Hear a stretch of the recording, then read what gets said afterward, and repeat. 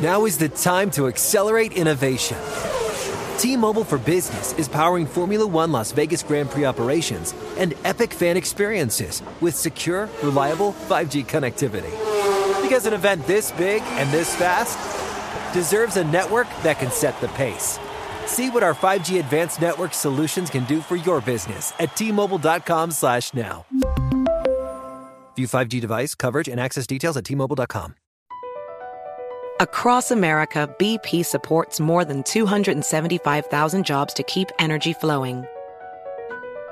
Jobs like building grid-scale solar energy in Ohio and producing gas with fewer operational emissions in Texas. It's and, not or. See what doing both means for energy nationwide at bp.com/investing in America. Infinity presents a new chapter in luxury, the premiere of the all-new 2025 Infinity QX80, live March 20th from the Edge at Hudson Yards in New York City, featuring a performance by John Batiste. The all-new 2025 Infinity QX80 is an SUV designed to help every passenger feel just right. Be the first to see it March 20th at 7 p.m. Eastern, only on iHeartRadio's YouTube channel. Save the date at new-QX80.com. Don't miss it. 2025 QX80 coming this summer. All-inclusive vacations make life easy with endless eats, bottomless drinks, and never-ending fun. So booking an all-inclusive vacation should be easy too, right? That's where Apple Vacations comes in. Book your all-inclusive getaway with Apple Vacations and receive exclusive perks at select resorts. You'll find the best deals to Hyatt, Zilara, Riviera Maya in Mexico and enjoy a selection of exclusive nonstop vacation flights. Turn on easy mode at applevacations.com or call your local travel advisor to get started. Visit applevacations.com or call your local travel advisor to get started. It's the NFL Report, Week 5 edition. I am Steve Weitz with my guy, James Palmer. I am back in the saddle. Much props, James, to our girl, Jane Slater, who sat in for me last Thursday while I had to handle some family business. And, JP, before we take a deep dive into the NFL, I got to ask you this, man, because this weekend it happened to me again. Me and my wife, our son, grandson, his girlfriend, her parents, and everything. We went to a restaurant here in L.A., and they said, okay, for a table this size, it's going to take 90 minutes to get ready. And my wife says, look, every time they tell you this long 90 minutes, whatever, anytime they give you a time, it's always half. It's never that long. They just give you this big window. And so we hang out, and sure enough, in like 30 minutes, hey, your table's ready. Do you find it more to be like that, or do you find it more to go like over? If they say you 20 minutes, you have to wait 30. Well, Steve, I don't spend much time at the Olive Garden, but okay. When they give you that little buzzer, is that what you get? Is that what you guys were getting with a something little buzzer? Similar. We were at the Joey, but I'm down with the Olive Garden. Yeah. Okay. I do. I love the Olive Garden. Yeah, it's they give you that hot number, and then they always know something's going to happen, and you know you roll in. You know what happened to me? Check this out. This is a card. Who do you think sent this card? I can only guess where that came from. It came from one Scott Hansen. And of course, yes. You got city hands, Mr. Palmer. Been counting money your whole life. Scott Hansen. We have a mutual admiration for Jaws that is through the roof. You heard Baldy on the show on Thursday that it's his favorite film. Scott Hansen has sent me an autographed styrofoam cup by Richard Dreyfuss. That is so strong. I mean, can you believe that? How did the cup not get mashed up in the packaging though? Like, how did it not get crushed in the packaging? The box that he sent was so big, and I just heard this little thing rattling around inside of it, and it said fragile. Scott really went to the nines for this. This is going to go up here. I'm going to have this up here all the time, right in front of Patrick Mahomes. Yeah, that's money, Steve. That's money. You know who else is money? The San Francisco 49ers. Oh, yeah. Who absolutely dismantled the Dallas Cowboys thanks to a dominant defense and an offense run by Bot Purdy? Bot Purdy? Here's George Kittle. Like I said, Brock's pocket awareness and being able to move and like keep his feet in position so he can make all those throws. He's a robot, man. He's just very special. Yeah, I don't think you're saying he's a robot. You know this is the Bot Purdy show. Yeah. Right? No, this is the Brock Purdy show right here. Yeah. What did you see? The NFL Report, as you know, we are the leaders in the Brock Purdy fan club. We're going to get him in the MVP conversation. And it's, And by the way, my favorite movie is Usual Suspects, one of the best ensemble cast. Tremendous. And the 49ers are showing us they're the usual suspects again in terms of victimizing the Dallas Cowboys. I mean, this was by far the biggest annihilation that we've seen of them in the last couple of meetings. And let's go to Brock Purdy, because Kyle Shanahan was also in his bag. We've been talking all along about how Brock Purdy's on schedule. He finds the open receiver, as you're seeing right there, a touchdown pass to George Kittle. Oh, another touchdown pass to George Kittle. And here he's going deep downfield to Brandon Ayuk, as we've been documenting on the show over and over. Ever since Brock Purdy has taken over, those two receivers. Oh, another touchdown to George Kittle. Kittle and Ayuk have been the biggest benefactors of Brock Purdy taking over. But Kyle Shanahan, when he was in his bag, he was using the Cowboys' defensive aggressiveness against them. He would roll Purdy out or do certain things to get their DBs peeping in the backfield, and bang, the receiver slipped behind him. Or he'd force a defender on a touchdown to Kyle Juszczyk. An edge defender and a perimeter guy on the second or third level come up to try to get to Purdy before he rolls into the end zone, dumps it off to Juszczyk. The fact that Purdy is playing this well, James, I mean, I just want to put it to you like this for all these people who say Brock Purdy's a system guy. Did Jimmy Garoppolo, who I love dearly, I love that man because he's just a great human being. We all do. Did he ever look this good in the system? Did Trey Lance ever look this good in the system? Like, name me a quarterback under Kyle Shanahan, not named Matt Ryan, who has looked this good in this system. Brock Purdy is playing lights out, no more discussion, and I think everyone talking about all the great tools he has to play with, of course, has to start giving him his proper credit, JP. They have to. And what stood out to me really in this game, Steve, is, right, this defense, this Dan Quinn defense was the first one to face Brock Purdy last year, have an off season to prepare for him operating this Kyle Shanahan offense, and then play him again this season. That's a lot of film, that's a lot of time to know how Brock Purdy operates. I think it happened in reverse. Brock Purdy, to my understanding, watched this film ad nauseum about the way he played in that playoff win. Didn't play great, but they won against the Cowboys in January. He studied this film endlessly, and what did we see? We saw him get better as the game went on. I mean, this guy goes 17 of 24. The last two games, he's 37 of 45. Steve, not bad. Which is just remarkable over the last two games. The ball is out quicker. He's more aggressive downfield. To me, those two things together show me that he is more comfortable, more confident. He's seeing things quicker within the operation of this offense. You have never, to circle this back, you have never heard Kyle Shanahan say about one of his quarterbacks, I had to stop myself from calling too many passes. He said that postgame because that's the rhythm that he saw Brock Purdy in throughout the course of this game, that he had to stop himself and wanted to run it. And that leads me to this last point, which is, I said on Thursday when Jane was on here, I said they need to run the football. They did it to negate the pass rush in that playoff game. They ran it 41 times in this game for 170 yards. A tremendous effort of running the football with Brock Purdy also operating at an unbelievable level in this offense. And JP, we would be remiss if we did not mention how dominant this 49ers defense was. Was it four sacks, 3 takeaways? Maybe I've got it wrong. But they just overwhelmed the Cowboys. Do you think they were sick of hearing about the Cowboys defense? The Cowboys defense, which we on the show here on the NFL Report have been bigging up for weeks. They were a little tired of hearing that, and they went out and showed who the big boss was. Remember, the Cowboys came into this game treating it as if it was their Super Bowl. They left this game realizing they aren't good enough to get to the Super Bowl, because the Super Bowl, at this point, is going through Levi's best team in football through the NSC.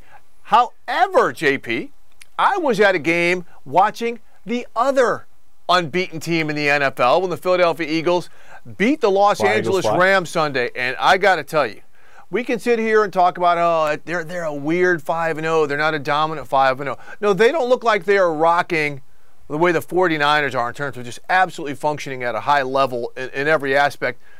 But they know that. The fact that they're 5-0 and they beat a very good LA Rams team the way they did. Jalen Hurts was absolutely fantastic. A.J. Brown went over 100 yards. Again, Dallas Goedert was fantastic. And that defense was really, really good. I mean, they shut down a potentially strong Rams offense in the second half of that game. But I talked to Senator Jason Kelce, and he was saying that once they get their red zone issues together, that's when they know they're going to be rolling. They understand that they are not great in the red zone right now. They're good in goal to go, right? They're good with the brotherly shove, the tush push always. from goal to go. But they're 2-6 from the red zone. Their field goal kicker, Jake Elliott, 59 points. 3 short of what the New York Giants have scored all season, by the way. But Jason Kelce had to say, look, we love Jake, but we don't want him to have that many points. We're close to breaking what defenses are doing in the red zone. We're going to keep scoring, JP. Yeah, what stands out to me the most about these red zone issues is this is the same personnel they had almost man for man from a season ago, and they were 3rd in the NFL in red zone efficiency last year. They are 27th right now. What is the one thing that has changed? And this isn't a knock to offensive coordinator Brian Johnson, but they've changed play callers. Go look at what Shane Steichen, because I did it, Steve, had done with this Colts red zone offense this upcoming season, this season that they're in right now as opposed to last year. He's put them in the middle of the pack, and they were one of the worst in football a season ago. You put those two things together, I think that's showing me that Shane Steichen's pretty good in this red zone.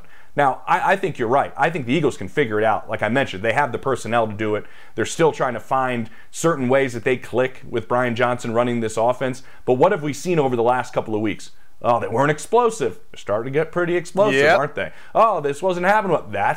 Things are coming along within this offense. So I think the red zone issues that they're having are certainly going to come along. What I also love from this game, the game plan for Aaron Donald. Oh, my goodness. Break that down, Steve. This game plan from Jeff Stoutland, the offensive line and run game coordinator from the Philadelphia Eagles. Yeah, look, we know every team is going to double and triple Aaron Donald.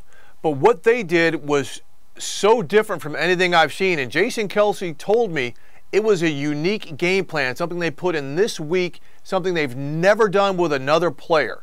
So wherever Donald was, remember they moved Donald all the way from nose tackle out to a wide 9. They had a double plan for him, and it was usually Kelce would have to go to wherever he was.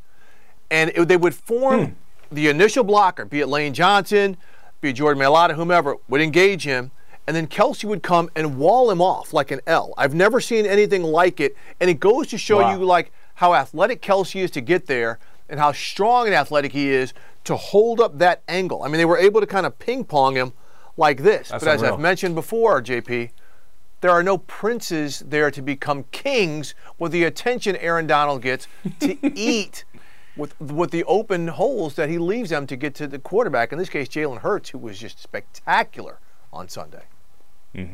He was unreal. I love how aggressive Nick Sirianni always is. 32 seconds to go in the half. No, we're not going to kneel. We're not even going to try to get a field goal. We're going to go all the way down the field with no time on the clock. Get that brotherly shove, as he calls it, the play that nobody likes, and they score right before the half. Just love that Nick Sirianni's aggressiveness comes through all the time throughout games. Now, Steve, the game I was at was the Nathaniel Hackett Bowl here in Denver. Yeah. The Jets and Broncos. Now, this game definitely lost some of its luster with the guy that stirred the pot. I'm not talking about Sean Payton. I think the other guy that stirs the pot and would have probably brought things back up this week, Aaron Rodgers, he would have said something at the podium this week about those comments that Sean Payton had this offseason about Nathaniel Hackett's coaching job, the worst he's ever seen.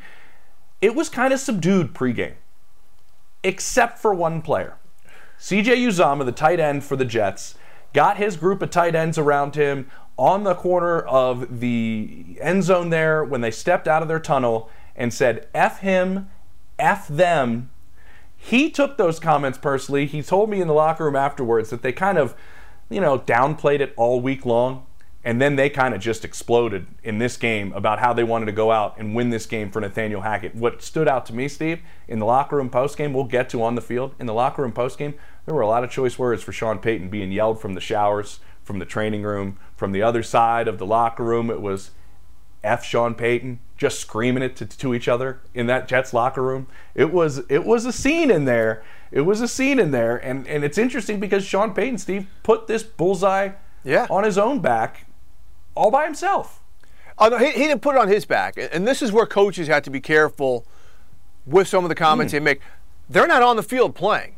It was the players who have to go out and execute. He put the pressure on them, but at the same time, the Broncos players didn't deliver.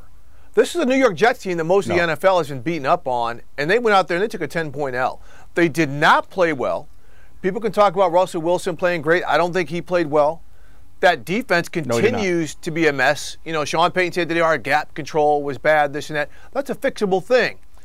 But I want to move forward right now because, to me, the Broncos are broken, and they might not win for another 2 months. Hear me out here. Look at their schedule coming up.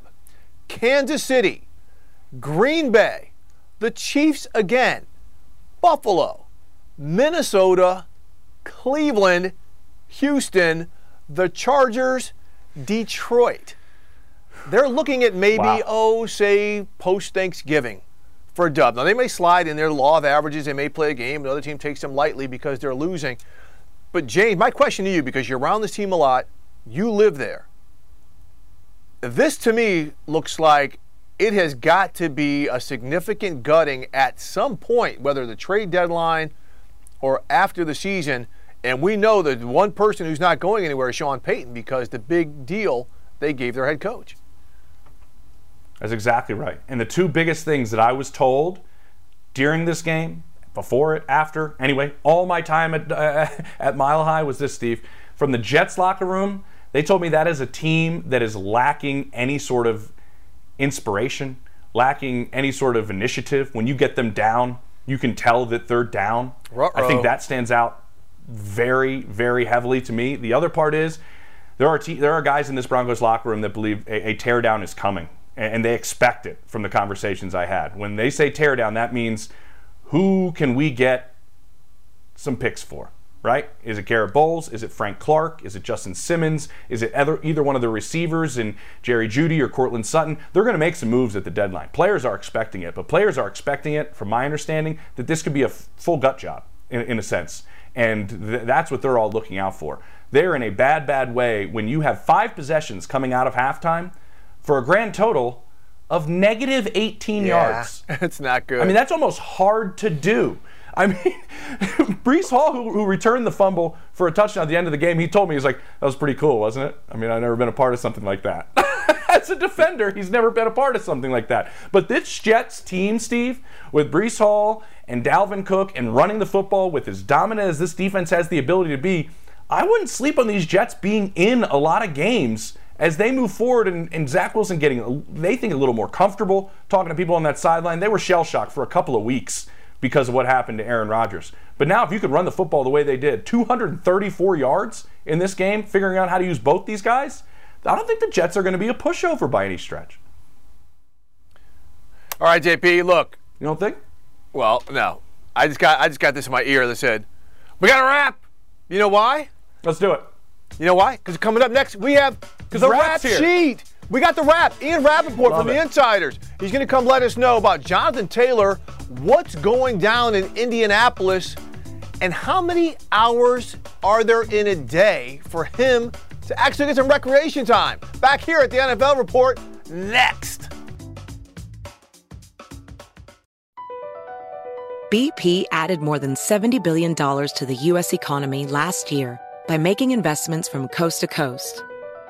Investments like building charging hubs for fleets of electric buses in California and starting up new infrastructure in the Gulf of Mexico. It's and, not or. See what doing both means for energy nationwide at bp.com/investing in America. Allstate wants to remind fans that mayhem is everywhere, like when the tailgate party shows up at your house after the big win. Everything's great until the hot plate gets too hot for the tablecloth. Now your kitchen's up in smoke. And if you don't have the right home insurance coverage, the cost to fix this could sideline your savings. So switch to Allstate, save money, and get protected from mayhem like this. Not available in every state based on coverage selected, subject to terms, conditions, and availability. Savings vary.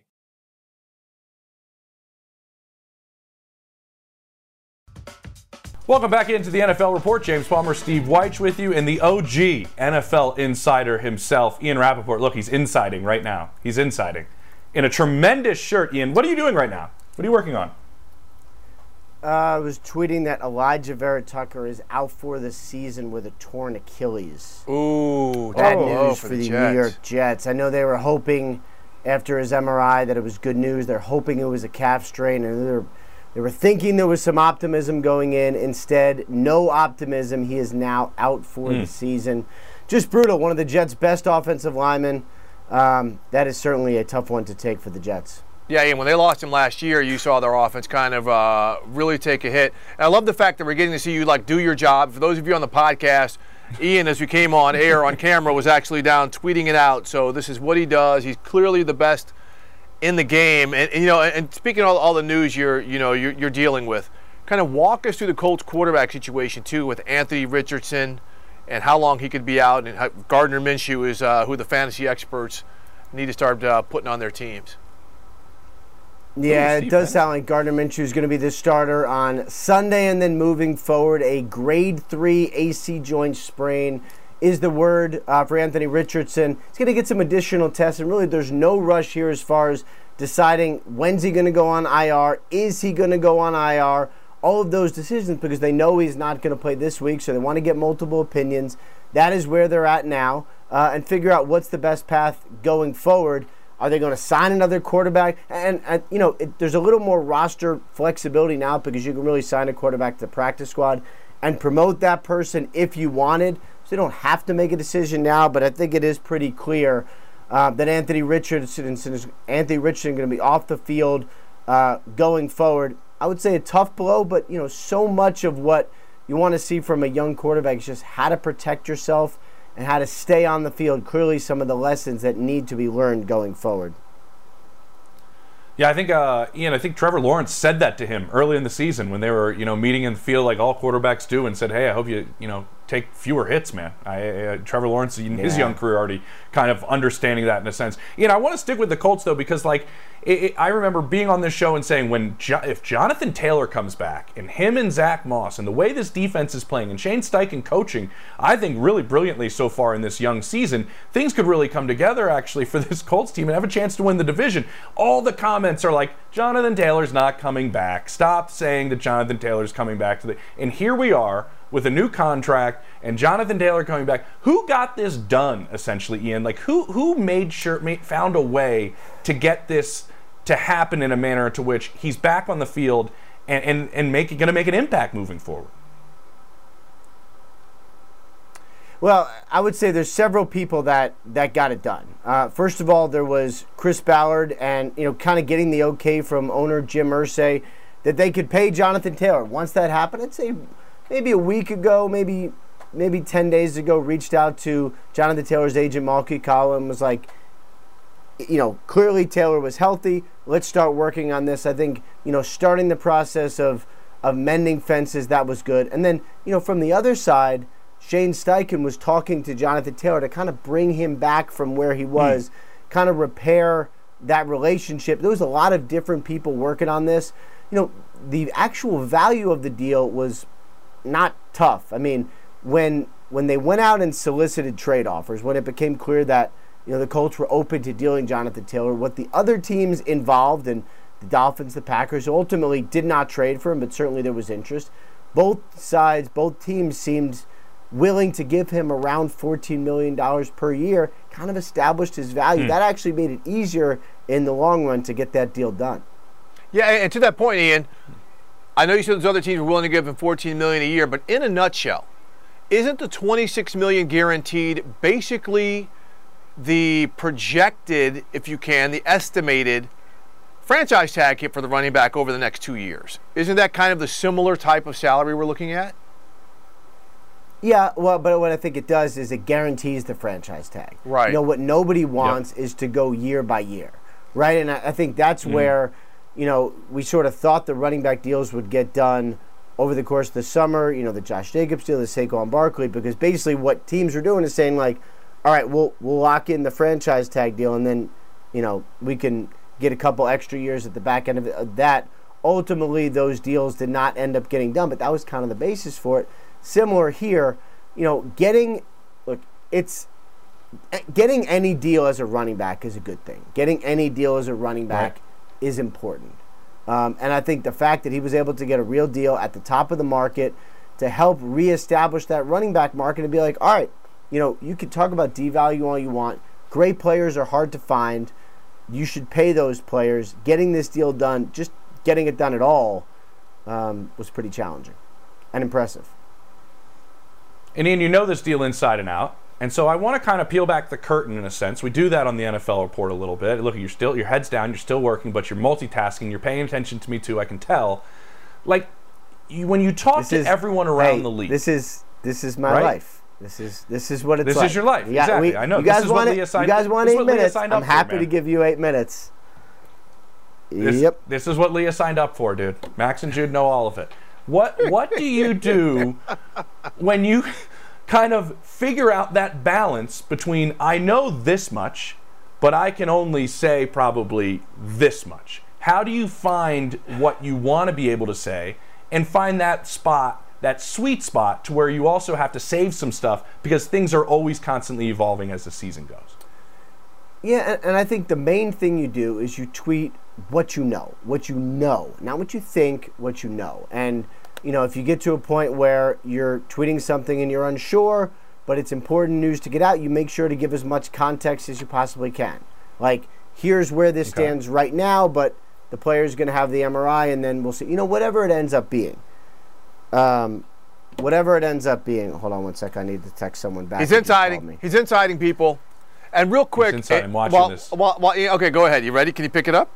I know you how to pick up lines. No, I can pick it up, yeah. Again, sorry, it's a long segment, and sometimes phone calls and such happen when you're on a Monday when you're working and doing some injuries. Yeah. So anyway, I think the main thing you want to do is you want to say what you know at the time, and if there is context, you want to give it so people get the entire picture, regardless of what you're reporting on.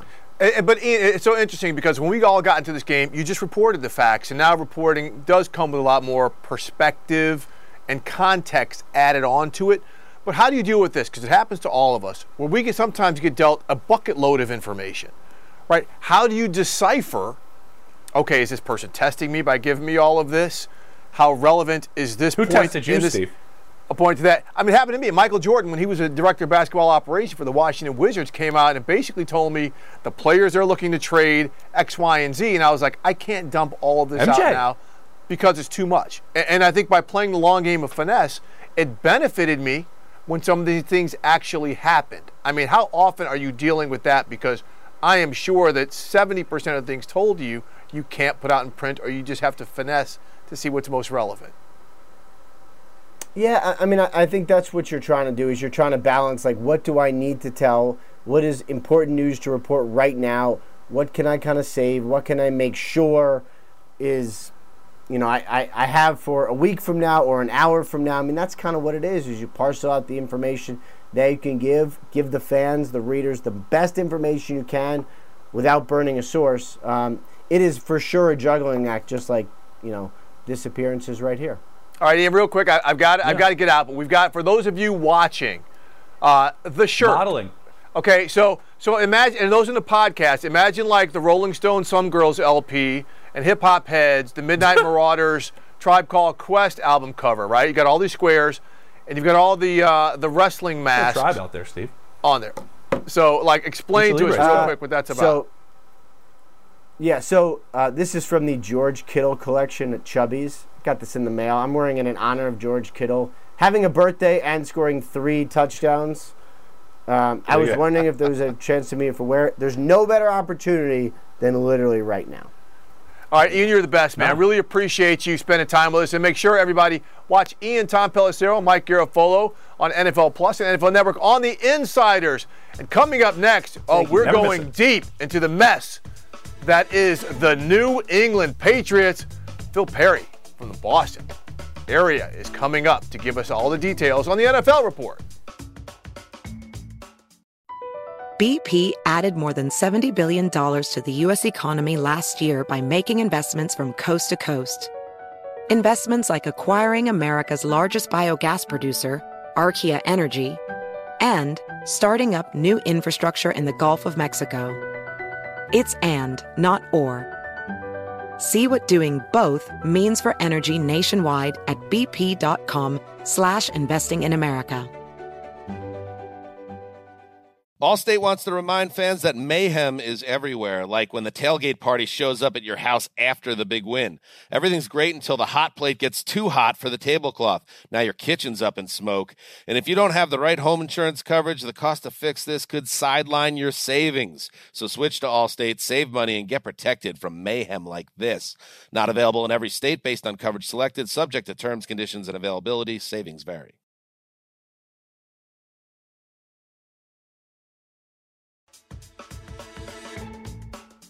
You've mentioned starting over last night, and then I know it came up on the radio today. Would that include any conversations about changes in personnel from the roster to depth chart or the coaching staff? Oh yeah, well, I mean, we need to make some improvements in where we are. So we'll see what all that entails. Haven't gone into it yet, but we will.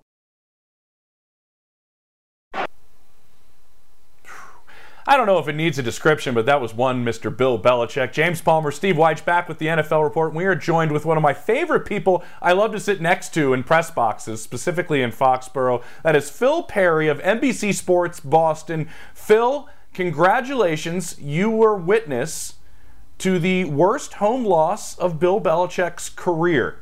Take me to Foxborough, Gillette Stadium. What stood out? What was the environment? Go. The worst home loss of Bill Belichick's career in New England, and the worst loss of Bill Belichick's career, period, with the Patriots just 1 week prior. So it was interesting to be inside the stadium and to hear the boos. You'd expect some boos from some angry Patriots fans, there's no question.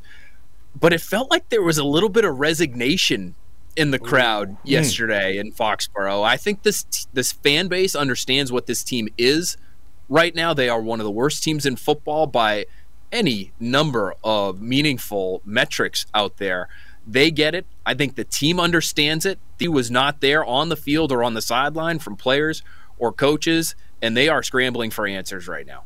So Phil, I mean, it's interesting you say that, because one of the worst things that can happen to a fan base and to a club is kind of acceptance of losing or an apathy, right? Especially a team like the Patriots, where there's been so much success. So, okay, so let's say things end up going down the pike like this. They're a top 10 pick next year. Based on 2 years of poor personnel, right, that roster has not been good. Would anybody there trust the people in leadership right now to be making the talent acquisition with draft picks that high?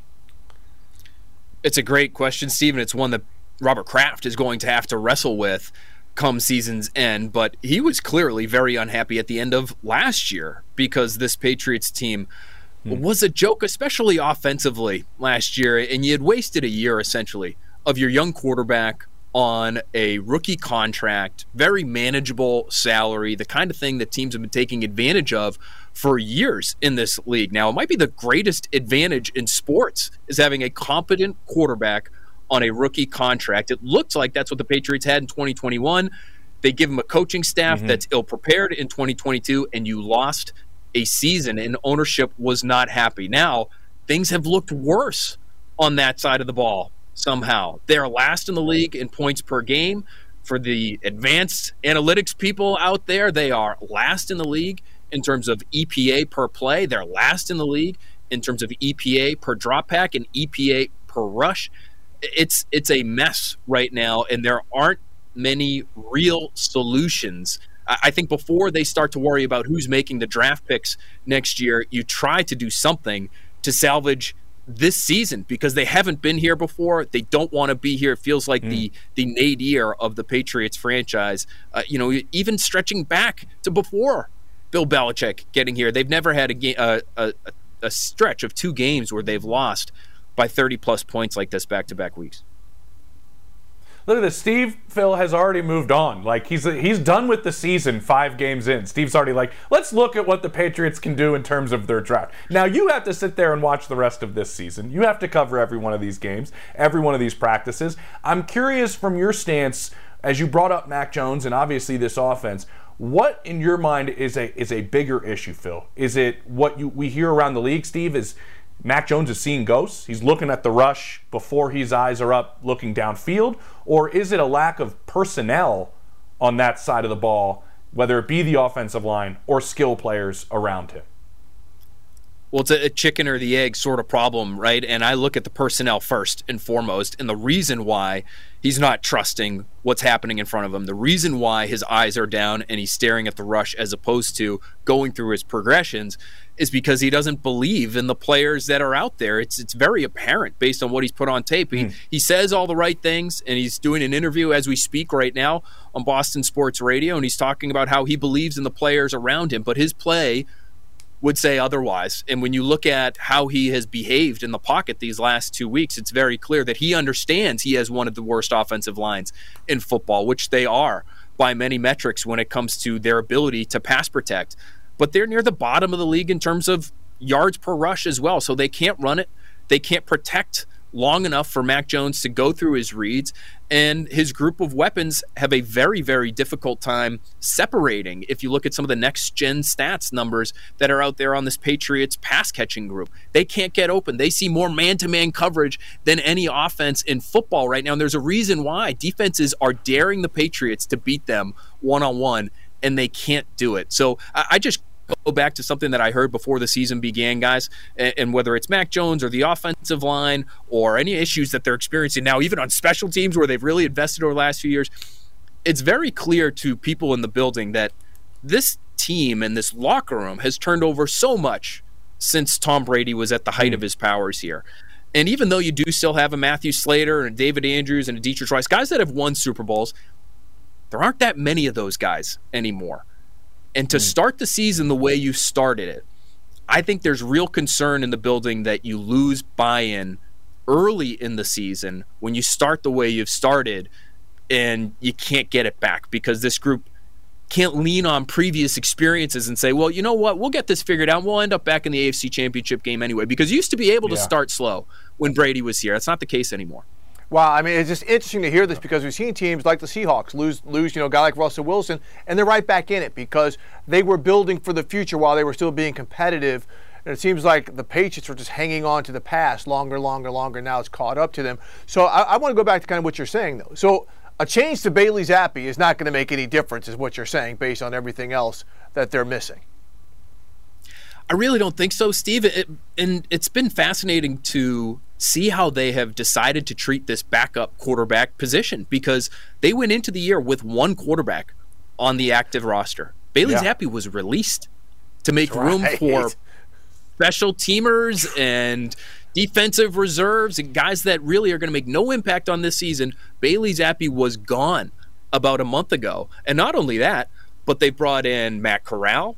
They brought in Ian Book briefly. Will Greer is here now. They've been trying to upgrade that backup spot over the course of the last month. And I asked Bill Belichick today, do you view Bailey Zappi as a starting caliber player potentially? And he didn't answer the question, but I think his actions speak volumes. They don't believe in Bailey Zappi. And right now, how could they believe in Mac Jones based on the way he's played? So the way they've handled that backup spot by not bringing in maybe a viable veteran or maybe even dipping back into the draft this year after spending a year with Bailey Zappi and maybe wondering if he's the right guy for that backup spot, the way they've handled that has really backed them into a corner at the quarterback position. I don't think there's much you can do other than play Mac Jones and hope he rides it out because you have no viable options behind him right now. Interesting. And when we talk about the quarterback position so much, Phil, in New England, obviously because the greatest player to ever do it was there for 2 decades. And since he's left, 26-30, Bill Belichick is, since Tom Brady left New England. How much heat from I'm from Philadelphia, you know that. Our cities are not shy in what they think about coaches, even ones as esteemed as Bill Belichick. What is the perception of Bill Belichick right now in Boston? Well, there's clearly frustration, and I think the frustration stems from what is a perceived lack of urgency, whether it's been in replacing Tom Brady. Remember, that was the Cam Newton year, was the year right after Brady was gone in 2020, and the Patriots waited throughout the course of the offseason to determine how they were going to handle their starting quarterback gig. People thought it was going to be Jarrett Stidham because the Patriots hadn't made a move But right before they get on the field and they start their work towards the 2020 season, they bring in Cam Newton and he becomes the starter.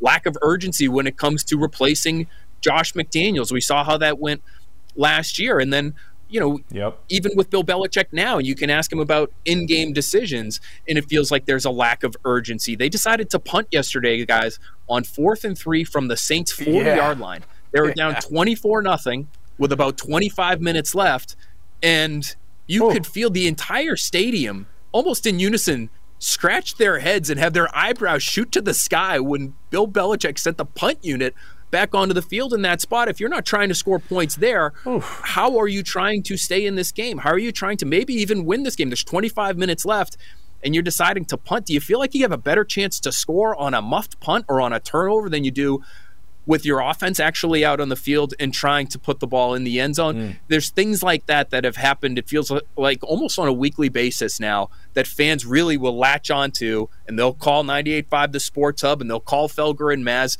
and they will vent because it's been that kind of season. It's been really multiple years now where I think fans have started to question whether or not Bill Belichick is the right guy to be leading this team. Wow, look, it happened to Tom Landry. It happened to Don Shula. It happened to some of the greatest ones where, their time comes up. And to that point, speaking of Don Shula, I mean, does Bill Belichick break the all-time coaching wins record in New England? This has to be so far down the list of priorities for the Patriots now, Steve. It's not even funny. I mean, we talked about it in the offseason. Robert Kraft was asked about it. He said, listen, he would love for him to break the record, but they're not here to be chasing records like that necessarily. They're not looking for players to be racking up individual stats. So with the coach, you have to take the same approach, was essentially how Robert Kraft termed it. But at this rate, how long is it going to take? Are you willing to wait for Bill Belichick to be here as a 75-year-old head coach, winning 7 games a year, maybe, and breaking that record? I don't think it can factor into the equation anymore. I think if it happened, and it happened organically, Robert Kraft would have been thrilled for Bill Belichick to break that record as the head coach of the Patriots. I just don't think it's realistic right now as things stand. Wow. Phil, you're the best, man. I appreciate you spending some time with us. Stuff, we probably Phil. kept you really long. You probably want to be listening to Mac Jones right now, and we kept you for all this time. Are you okay with that? Are you kidding? This is the most entertaining thing that I've been a part of in the last 24 hours. I was at Gillette Stadium all day yesterday, guys. This is the most fun I've had in a long-ass time. I love you, Phil. That's awesome, man. Appreciate it, dude. Can't wait to see you again in the flesh. That sounded a little creepy, didn't it? Okay. More NFL report coming up. I flustered myself, Phil, with your devastatingly good looks. We got some teams on the rise, guys. We got the Jaguars, 1-2 in London, Steve. We also have a hot team in the Motor City, and that is the Detroit Lions. More on those two teams coming up on the NFL report. BP added more than $70 billion to the U.S. economy in 2022. Investments like acquiring America's largest biogas producer, Archaea Energy, and starting up new infrastructure in the Gulf of Mexico. It's and, not or. See what doing both means for energy nationwide at bp.com/investing in America. Allstate wants to remind fans that mayhem is everywhere, like when the tailgate party shows up at your house after the big win. Everything's great until the hot plate gets too hot for the tablecloth. Now your kitchen's up in smoke. And if you don't have the right home insurance coverage, the cost to fix this could sideline your savings. So switch to Allstate, save money, and get protected from mayhem like this. Not available in every state based on coverage selected, subject to terms, conditions, and availability. Savings vary.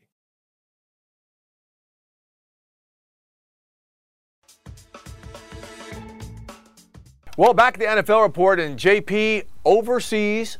The Jaguars spent back-to-back weeks there, and they kicked back-to-back tail, got consecutive wins. Now they're 3-2, and they are looking like the Jaguars on both sides of the ball we expected when this season started. Remember, Steve, when they were heading over to London, and I said maybe just 2 games there will get them back on the right track. And Doug Peterson raved about these guys spending that week together, right? Every single day, eating together, going out to dinner, in the hotel. That bonding experience stood out to Doug Peterson, especially when they were reading their clippings in his mind a little bit about how good they were supposed to be at the early part of the season. That's what stood out to the veteran head coach. But what really stands out to me is the way Trevor Lawrence played in this game against the Buffalo Bills. We were all raving about that front seven of Buffalo and how they got after the Miami Dolphins. He has made tough throw after tough throw, Steve. I think what he's done under pressure, he's thrown 4 touchdowns while under pressure this season already. I think he threw 4 total a season ago. The way he's been able to stand in there, make plays with his legs, get hit while he's throwing on the run, I think he is playing like we saw or expected him to play coming into this season, and it looks like he's finding his stride. I love watching Trevor Lawrence play. I think the toughness aspect of his game is underrated. Yeah, absolutely. I think the offensive line's playing a little bit better, and they had some injuries happen against that Bills. But again, you mentioned Trevor Lawrence making plays with his legs, moving around, being creative has opened up the field for Travis Etienne. Folks, we need to start talking about Travis Etienne, one of the best running backs in the NFL, dual purpose especially, but also this defense. Josh Allen, no, not the one for the Bills, one for the Jags, has 6 sacks this season now. Those came in 2 games, but the pressure he is starting to generate on quarterbacks consistently, he's got 9 quarterback hits this far in the season, has also helped Trayvon Walker. Yes, to Trayvon Walker taking ahead to making ahead of Aiden Hutchinson. He's playing better. That defensive front for the Jags, it is about time they gain traction with all the high picks they have there. JP, they are starting to play a little bit better. Now, you just heard me talk about Aiden Hutchinson, JP. Those Detroit Lions, I'm sorry, people, we've been banging the drum since the preseason, but James, is there any doubt that this is the best team in the NFC North? No, and you know what also is, Steve?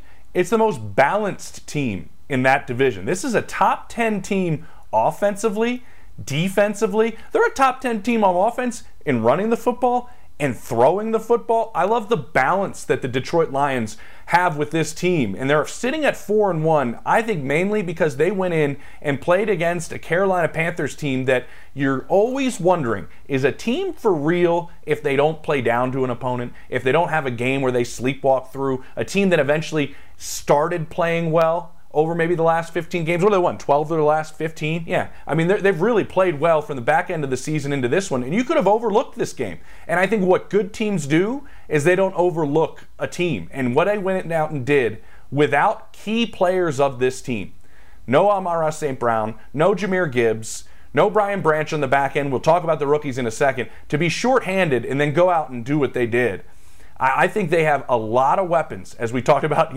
Trevor Lawrence has a lot of them. The Niners have a lot of them. The Eagles have a lot of them. I don't think you can overlook the number of weapons that Jared Goff has now with the addition of Jameson Williams coming back added to that group.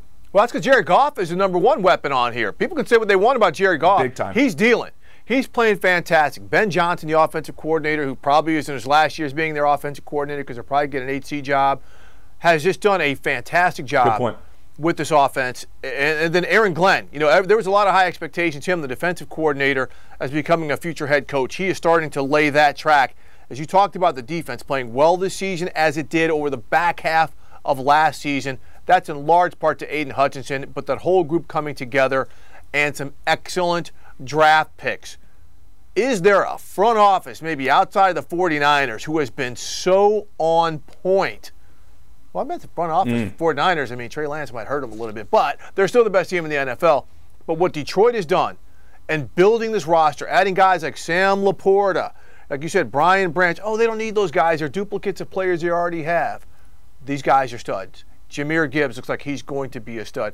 What about the way that Brad Holmes and Ray Agnew and Coach Dan Campbell have put this roster together, not just for the short term, JP, but for the long haul? I always look at what their draft room was like the last couple years when they picked certain players. And man, were they panned, Steve, right? You're taking Jahmyr Gibbs where? You're taking a linebacker where? Right. And they are in their room privately ecstatic. Why? Because they're building what they want to build. They're building the team how they see it.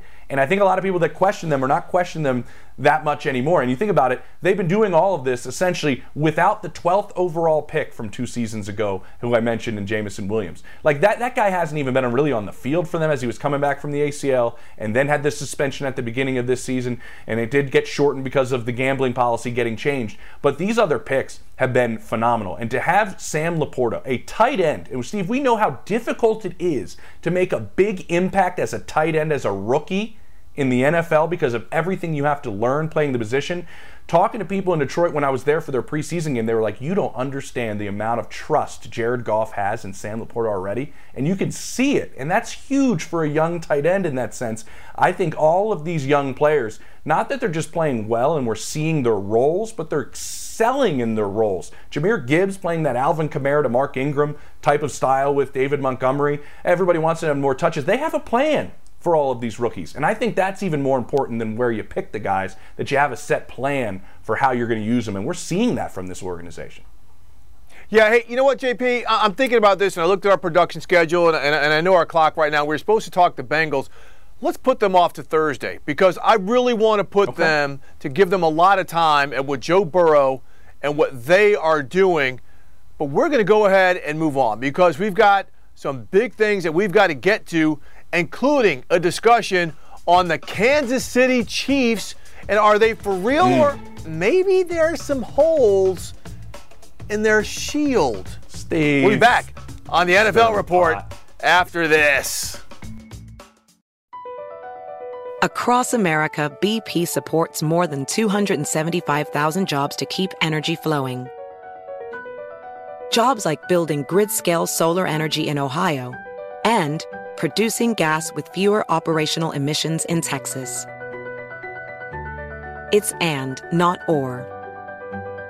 See what doing both means for energy nationwide at bp.com/investing in America. Allstate wants to remind fans that mayhem is everywhere, like when the tailgate party shows up at your house after the big win. Everything's great until the hot plate gets too hot for the tablecloth. Now your kitchen's up in smoke. And if you don't have the right home insurance coverage, the cost to fix this could sideline your savings. So switch to Allstate, save money, and get protected from mayhem like this.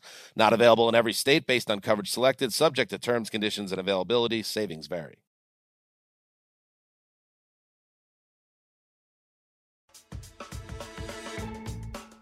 All right, to wrap things up here at the NFL Report, I'm Steve Weitz with James Palmer. And James, you see the Kansas City Chiefs, they won again in Week 5, barely beating the Minnesota Vikings. A little controversy in that game as well. And then you had Travis Kelce sprain his ankle in that game. Oof. But James, you're around the team a lot. And, you know, we've been saying it for years, and they've kind of gotten by, like won some Super Bowls. But like the star power at receiver, you know, we know Pacheco, we know some stuff they have in the backfield, but it seems more and more the lack of receiving reliability, let's say, for Patrick Mahomes, other than Travis Kelce, is starting to rear its head in a league where the elite teams thus far have got playmakers on both sides of the ball. Are you in any way concerned when it comes to the Kansas City Chiefs about their ability to keep on winning this way? Sounds crazy, winning this way, they're winning, but their ability to do that in a league where big stars at the playmaking position seem like it's a requirement. No. Should we end the show after that? No. Listen, see, name this to me, Steve, though. The number one wide receiver in terms of yards on the Chiefs is who right now after 5 games? I would say, was it Rashee Rice? No. It is Justin Watson is the leading wide receiver for the Kansas City Chiefs right now. And that plays right into what you're saying, right? And they're playing a lot of guys at the receiver position, and they're rotating a lot of them in. But what's happening there, because they kept a lot coming out of camp, what's happening there also is a lot of them are young, and a lot of them are just learning how to play with Patrick Mahomes. Now, when I was at training camp in the start of this season, we were told repeatedly, Rashee Rice is coming on like gangbusters. Sky Moore is going to take a big jump in year 2. He has figured things out. That was wishful thinking in a sense, that those things would happen right out of the gate, Steve. I think that's what you have to be realistic about. And playing with Patrick Mahomes, Matt Nagy was just saying it in a Zoom call with the local media on Monday, which was, it takes some time to learn how Pat plays. a lot of things are off schedule. A lot of things are terms of scramble drill. It's why he's always looking and finding Travis Kelce, because the two of them are on the same page repeatedly, learning everything that they want you to do as a wide receiver in that role, all the different things that go into it, playing it in the Kansas City Chiefs offense. There's a lot there. So there's a lot of growth and a lot of work that has to be done with this group, but I don't see a panic because you have the best player on the planet playing quarterback for your team. I do think that helps them out tremendously when he also has the ability to create and make plays on his own. You saw that the last couple of weeks. If he wants to use his legs, he'll go out and do that if things break down as well. Yeah, I mean, I think that's the case, as well, too. I'm not panicked. I do think it's going to be a little bit more of a struggle for them. I think there's going to be a lot more 12-round fights than there are going to be TKOs than they've had to go through because of this. While they're learning, because teams are adjusting to what they're doing. But, man, they ask a lot of Patrick Mahomes. I mean, we know this defense has played pretty well out of the gate, but, I mean, it just seems like they put so much on him. If these guys don't step up, we'll see, because there aren't a ton of teams. As much as we were ballyhooing the AFC kind of coming into the season, it doesn't seem like there's that many juggernauts out there that could still wrangle with them, but I do think the Dolphins could be there. We will be back Thursday on the NFL Report. For James Palmer, I'm Steve White. Allstate wants to remind fans that mayhem is everywhere, like when the tailgate party shows up at your house after the big win. Everything's great until the hot plate gets too hot for the tablecloth. Now your kitchen's up in smoke. And if you don't have the right home insurance coverage, the cost to fix this could sideline your savings. So switch to Allstate, save money, and get protected from mayhem like this. Not available in every state based on coverage selected, subject to terms, conditions, and availability. Savings vary. Infiniti presents a new chapter in luxury, the premiere of the all-new 2025 Infiniti QX80, live March 20th from the Edge at Hudson Yards in New York City, featuring a performance by John Batiste. The all-new 2025 Infiniti QX80 is an SUV designed to help every passenger feel just right. Be the first to see it March 20th at 7 p.m. Eastern, only on iHeartRadio's YouTube channel. Save the date at new-QX80.com. Don't miss it. 2025 QX80 coming this summer. All-inclusive vacations make life easy with endless eats, bottomless drinks, and never-ending fun. So booking an all-inclusive vacation should be easy too, right? That's where Apple Vacations comes in.